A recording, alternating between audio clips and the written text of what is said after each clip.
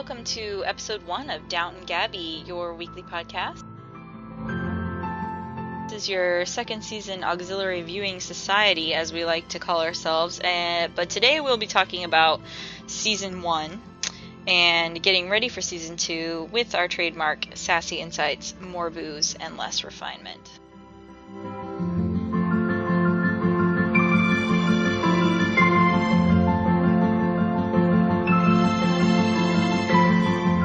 Okay, let's meet the ladies of the podcast. Hi, this is the Right Honorable Lady Trixie, Dowager Countess of Park Slope Manor. I'm a filmmaker and writer, and I'm currently working on a documentary called How to Lose Your Virginity, which is, yes, about our precious gift. So, I'm rather obsessed with Lady Mary and the ruin of her reputation. I also share with her an affinity for mysterious Turks. But if I lived at Downton, I'd probably be middle sister Lady Edith, who I truly believe is misunderstood and not evil. Sort of the Crawley version of Jan Brady. I really hope she catches a break soon, and I'm looking forward to all the fabulous new dresses. I'm Rachel Horowitz. By night, I watch a ton of television, embarrassingly amount of television, and by day, I work at Twitter. And if I were a character on Downton Abbey, I think I would be the Dowager. I think I'd be Maggie Smith's character, because she's so sassy and says what she's thinking. And if I lived at Downton Abbey, I would definitely be upstairs with the family, and I would be named the Countess of Rockridge.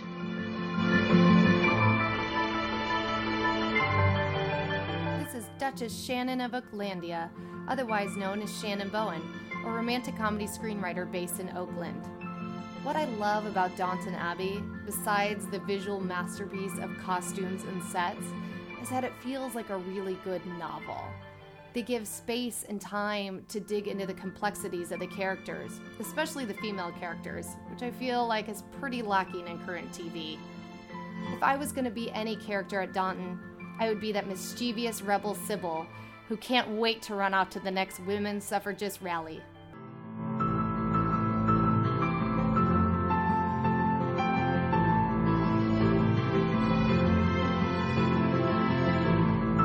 Hi, I'm Brandy Sperry, aka Lady Brandy of the Fremont Estates in fair Seattle, and I write about movies and talk about movies for MacGuffinPodcast.com. And I also work at a high school with international students where there is never a dull day. If I lived at Downton, I probably would wish that I was like Lady Mary, and I think I have a little bit of that quality of throwing in a haughty insult in any conversation.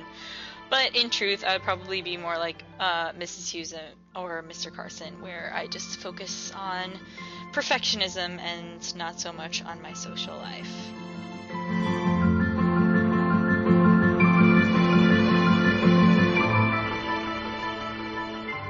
Alright, so let's start with just some general thoughts about season 1, why we got so into the show to begin with. I know when I started watching it, it was already on Netflix, and I burned through those episodes so quickly. Granted, it's only about 6 hours, but that was definitely 2 evenings of my life that I would not have done anything else for any amount of money than finish watching the show. So let's go around and just say our favorite things about it. Shannon, why don't you start? Well, I mean, I'm a sucker for a good costume, and that hunting scene, I mean, I pretty much orgasmed over that hunting scene. It was so beautiful, and I just wanted someone to give me a chalice and my top hat and my red coat, and we're just going to ride off in the English countryside with a gorgeous man. So I was pretty much hooked there. But I also do love that it actually has quality beyond Victorian porn.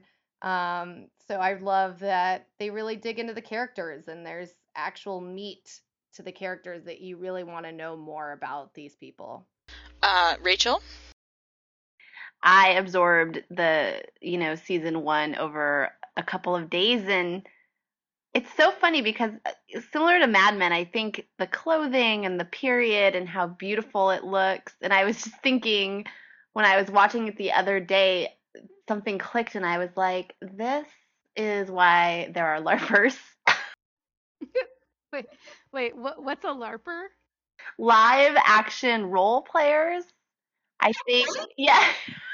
I think because I was thinking, you know, to each his own, but you can be a little bit judgmental over people who play, reenact Renaissance fairs or do battle in the field or whatever, like Civil War enactors and reenactors. And I've never really understood the appeal of that until Downton Abbey and the way they dress and the manners. And I was thinking, if down the street someone was like, okay, at 2 p.m., there will be a Downton Abbey LARPing event, the flower show.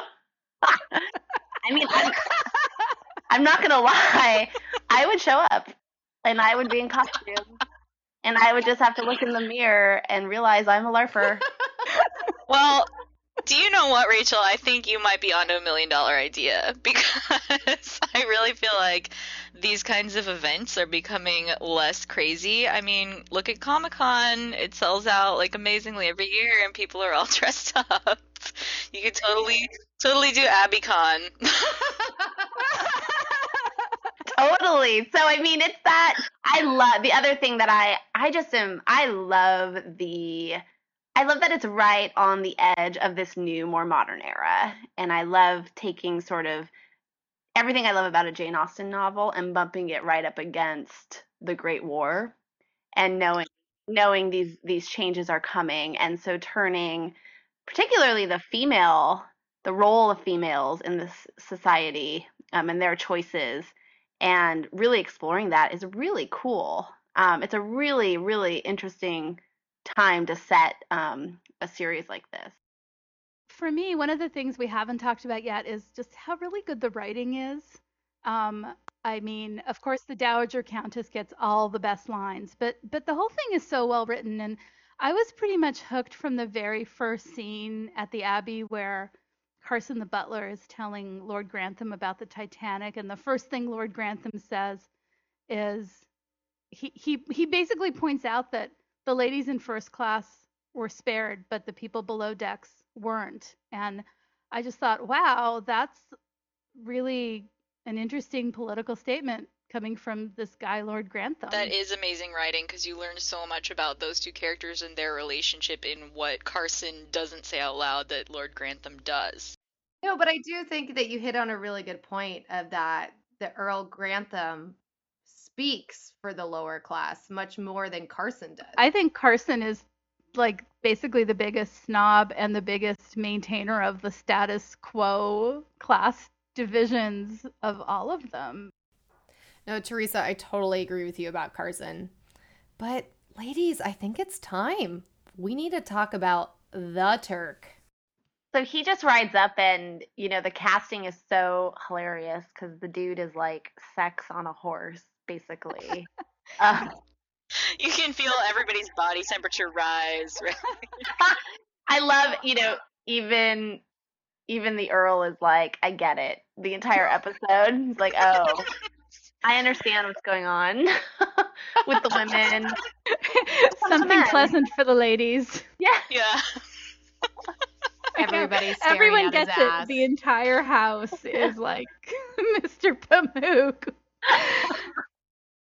Just like, I'm so obsessed with what he and Mary actually did. I'm actually confused. Like, I'm not sure what they did in that room. Like, he promises she'll be a virgin for her husband. Yeah, that's very Monica Lewinsky. Like, how do you define virgin? It's weird because, yeah, she's concerned about whether it'll hurt. And then, doesn't she ask that? And then, and then afterwards, she doesn't really, like, describe it to anyone. So, I mean, Mary's the only one who knows, and she's so right off the bat, like, just you being in my room is enough to ruin me, that anything that comes afterward is kind of like, it's black or white to her, so we'll kind of never know from a contemporary standpoint how far it went, you know? Yeah, and that's kind of that's the other that episode really sticks out to me too because I think as we probably move on into season 2, things get a lot more serious with the war. But um, Matthew is clearly the sort of reasonable person to have a crush on. He's nice, he's cute, he's responsible, he's the heir. Like it's pretty tidy, and He's a little too good on paper. You he's got good on paper, and then you've got hot Turk in your bed. But but Matthew has the amazing progressive mother-in-law. Oh, Isabel is a badass. Like when she's like, I have the adrenaline right here in my hand. I'm like, oh shit, no, you did not. She's amazing. I love Like she her. might as well just like stab it into his chest and it slowly becomes a Grey's Anatomy episode. She is such a badass. But isn't it normal that you would go for the bad boy? I mean, the hot bad boy? That's not surprising to me. That's where Mary, for all her sort of rational, in the beginning you think she's sort of a husband hunter and after fortunes and kind of cynical about the whole thing, and then at the end of the day it turns out she's just a hormonal teenager who's like, yes, I'll ride over. I love when the Turk's like, are you gonna ride with me over this pond? That's total code. Very symbolic, right? It is. I also like there's the other detail I love about that scene is when they come in and they're all muddy and she's all exhilarated and someone's like, do you want something to eat? And she's like, no, just a bath. And I'm like, oh, really? I need some time alone. Straight to the private place. Time alone. So that is the fun of the show, for every kind of, the writing's amazing, the story is great, all the different themes and that they're exploring, and then it's sort of got this very entertaining, soap opera going on. Melodrama. Well, yeah, Cora is pregnant. Like, come on. You guys, Cora slipping on the soap, it was one of the funniest.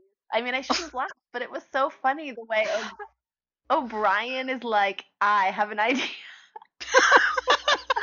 like, who has ever slipped that bad on soap? I don't know. It's just hard for me to believe. I don't know. That's what a soap does, you sign on for that kind of thing when you're watching this show. So when you get to episode 6 and something like that happens, you can't really be too indignant about it because that's what kind of show you're watching. Yeah, I'm just waiting for the evil twin to come, Cora's evil twin, and then she's having Lord Grantham's baby from another planet. I don't know. I mean, I watched a lot of Days of Our Lives. I had a thought about Cora falling out of the tub. Mm-hmm. It's like when some heroine goes out in the rain and the next scene she's like got consumption. Yeah. Oh yeah. It's totally like the end of Bleak House, right? Yeah. I'm just gonna walk in the rain until I die because I'm shamed. That's right. Or Jane, take the horse to Mr. Bingley's. It looks like rain. I was gonna say like Marley and Me and the dog, but clearly my references aren't as sophisticated as the rest of the group. Speaking of Jane Austen, do you all know that Dan Stevens was in Sense and Sensibility? Who was he in that? He was Edward Ferrar. I think like one of the reasons I'm so into the show is because like most of these actors I've never seen in anything before besides Maggie Smith and Hugh Bonneville. So so it's easy for me to become completely attached to them as who they're playing. And they're really good. I mean, the actress who plays Mary is great. Even the actor who plays Thomas, is that the evil? Yeah. Right? And O'Brien, the way that they're kind of sinister is great. You know, they Oh, I wouldn't want to run into O'Brien in a dark alley. no. But I have a question. Why are they connected? Like, I kept thinking that she was his mother, and I was just like really confused. No, I'm 100% sure that it's because of the bond of the smoke break. Like, they just go out and smoke together, and they have no choice but to form an alliance because, like, nobody else ever wants to have a smoke break with them. I did want to vote O'Brien most jarring to run into in modern clothing. Like, can you imagine O'Brien with like straightened hair and jeans on and like Uggs? I just can't, like, it like blows my mind for some reason. I can't do So, guys, we've been talking about how much we love it. Everybody that's listening to us loves it. Let's talk about the things that annoy us. I'll go first. I'll talk about Bates and Anna, who are the most boring Romeo and Juliet I have ever encountered. It's like they're just flat line, no heat. And I think I just have to say I'm a little predisposed because of watching Lost, and I can't stand Kate's sad face, And I had my own drinking game, Kate's sad face, that every time she came on and made that sad face, I'd take a shot, and I was always drunk by the end of the episode. And Anna's the new Kate, new sad face. We should do a drinking game where every time Bates says, "I can't say, my lord," we all should take a drink. Okay, here's what I hate. I actually really hate Daisy. And Aw. I find her so funny. you guys don't feel sorry for Daisy. She is so Daisy, use your head. I love when what's the cook's name? Mrs. Padmore. Padmore, when she is trying to give Daisy the hint that there's something going on with Thomas. He's not a ladies' man. He's a troubled soul. Troubled soul. That made me just like, okay, Daisy. If Daisy can't figure it out, he's a troubled soul. She deserves everything she gets. I can't. Let's move on. Okay, well, I'll say that the character I hate the most is the fucking doctor. Like, Oh my god. it's like, I don't know. I think I'll just let this man die instead of trying anything. And meanwhile, I don't know. Yeah. Meanwhile, these women totally control his destiny. Yeah. And he's like so useless to me. I just don't even understand why they couldn't have had a more dashing doctor or like someone who would like be able to be involved in storylines outside of the fact of someone needing medical attention. Like him and Mrs. Hughes. I mean, that could be. Oh no. I'm just saying, maybe Anna comes to her senses and she's like, "Fuck this Bates boring guy. I'm gonna go after the doctor." That's my hope for season 2. Bam, there it is. Because he's so excited. He's constantly letting his life be run by two bickering old ladies. Hey, she likes boring dudes.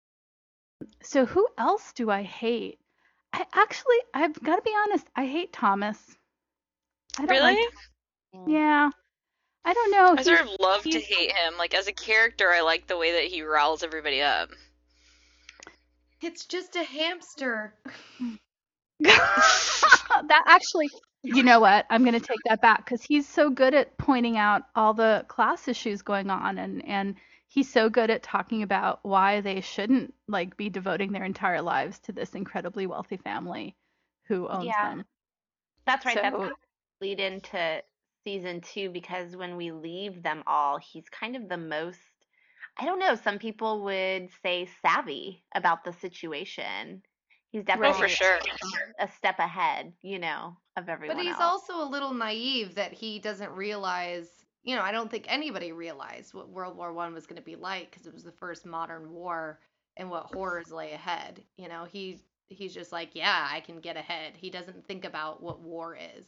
He is, though, a little bit, I think what probably bothers some viewers about him, and it rubs me the wrong way despite myself, is what does he believe in? It seems to be just himself. He doesn't believe in country, so everyone's getting into supporting the country, heading to war, being a part of something, or Carson believes in this family and this job. And so Thomas has this sort of, what do you believe in? He's a little bit too cynical for me at sometimes. Okay, so let's talk about, what we're excited about for season 2. I'm pumped about more of the sort of Mary-Edith rivalry as they each try to get themselves settled somehow. You kind of want Edith and Mary to support each other and not undermine each other so much. I think it will be extremely interesting to see how and if they would ever get to that point, because their relationship is just so complex. Well, they've done these major acts of betrayal to each other, so Oh, it's so harsh. Like, it's just like, I can't even decide who's worse in that last episode, what they do to each other. Yeah. I know when Mary told Anthony Strallen that Edith was making fun of him, my heart just broke in a million pieces. But I almost don't know if she even understood how attached Edith was, because she thinks of Edith as such like a gnat flittering around her, It's just Edith wrote the ambassador that the Turk died naked in her bedroom. I mean, that is my sister is a slut. My sister. Yeah, when they pulled out the slut word, that was Dear Turkish ambassador, there is a slut in our midst. Like, it's just, how did that letter even go? Okay, so Therese, what are you excited about for season 2? Well, I'm, of course, very excited to see what happens to Matthew and Mary. I was very, very sad at the end when there was just all of this just craziness between the two of them. So I want to know what happens with that. And I'm also really looking forward to seeing if Edith catches a break at some point in season 2. It would be so nice to give her just a little shred of happiness. So I'm really looking forward to, as speaking from the feminist perspective, I'm really excited to see how the war provides opportunities for these female characters. I think that wartime really opens up doors for women, and these women are hungry for those doors to be opened. And so I'm really excited to see how they grow and if they seize those opportunities. You're a good feminist, Shannon. I should be talking about the feminists too, and yet I'm just obsessed with Matthew and Mary. Okay. Yeah, I need to get to work on my Matthew and Mary YouTube tribute video. Yes, you do. What's the song gonna be? Obviously, a U2 song. Or like, I'll be Can't watching live with or without you. Yeah, Yes. With or without you. That's it. That's gonna be awesome. Oh my god, we have to make this video. It's gonna have like neon cursive.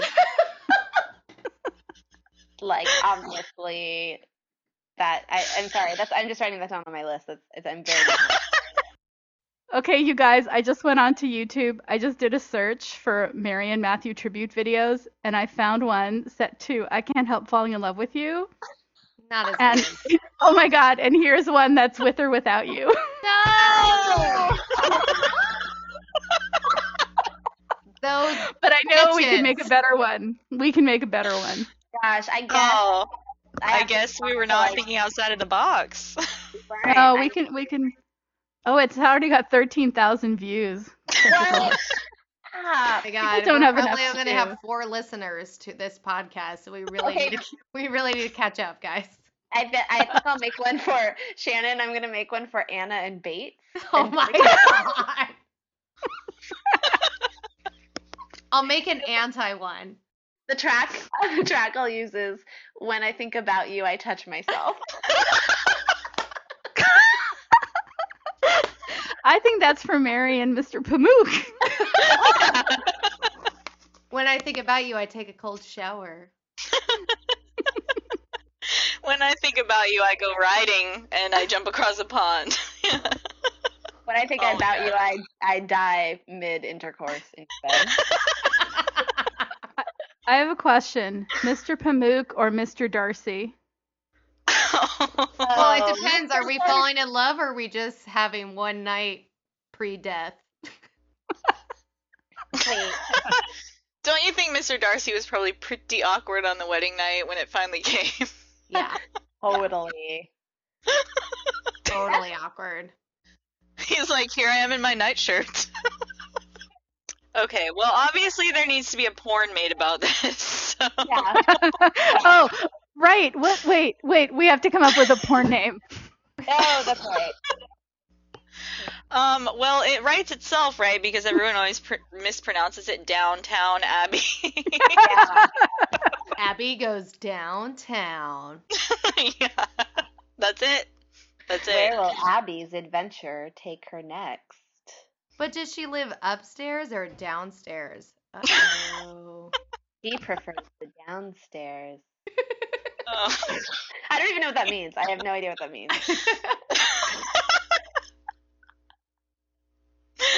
Okay, well, on that classy note, maybe we should wrap up this first episode. I Yes, like it. we did it. Yes, all right.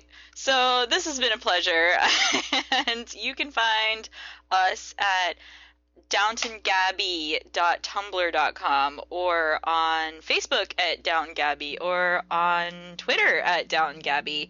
And we have tons of links to other people doing awesome stuff about Downton Abbey, obviously the best show on television right now, and we look forward to discussing season 2 when shit is about to hit the fan.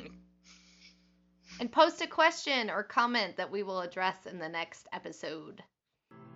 Yes, you can post questions to our Tumblr page, and we will be more than happy to address them. Yes, please, Mom.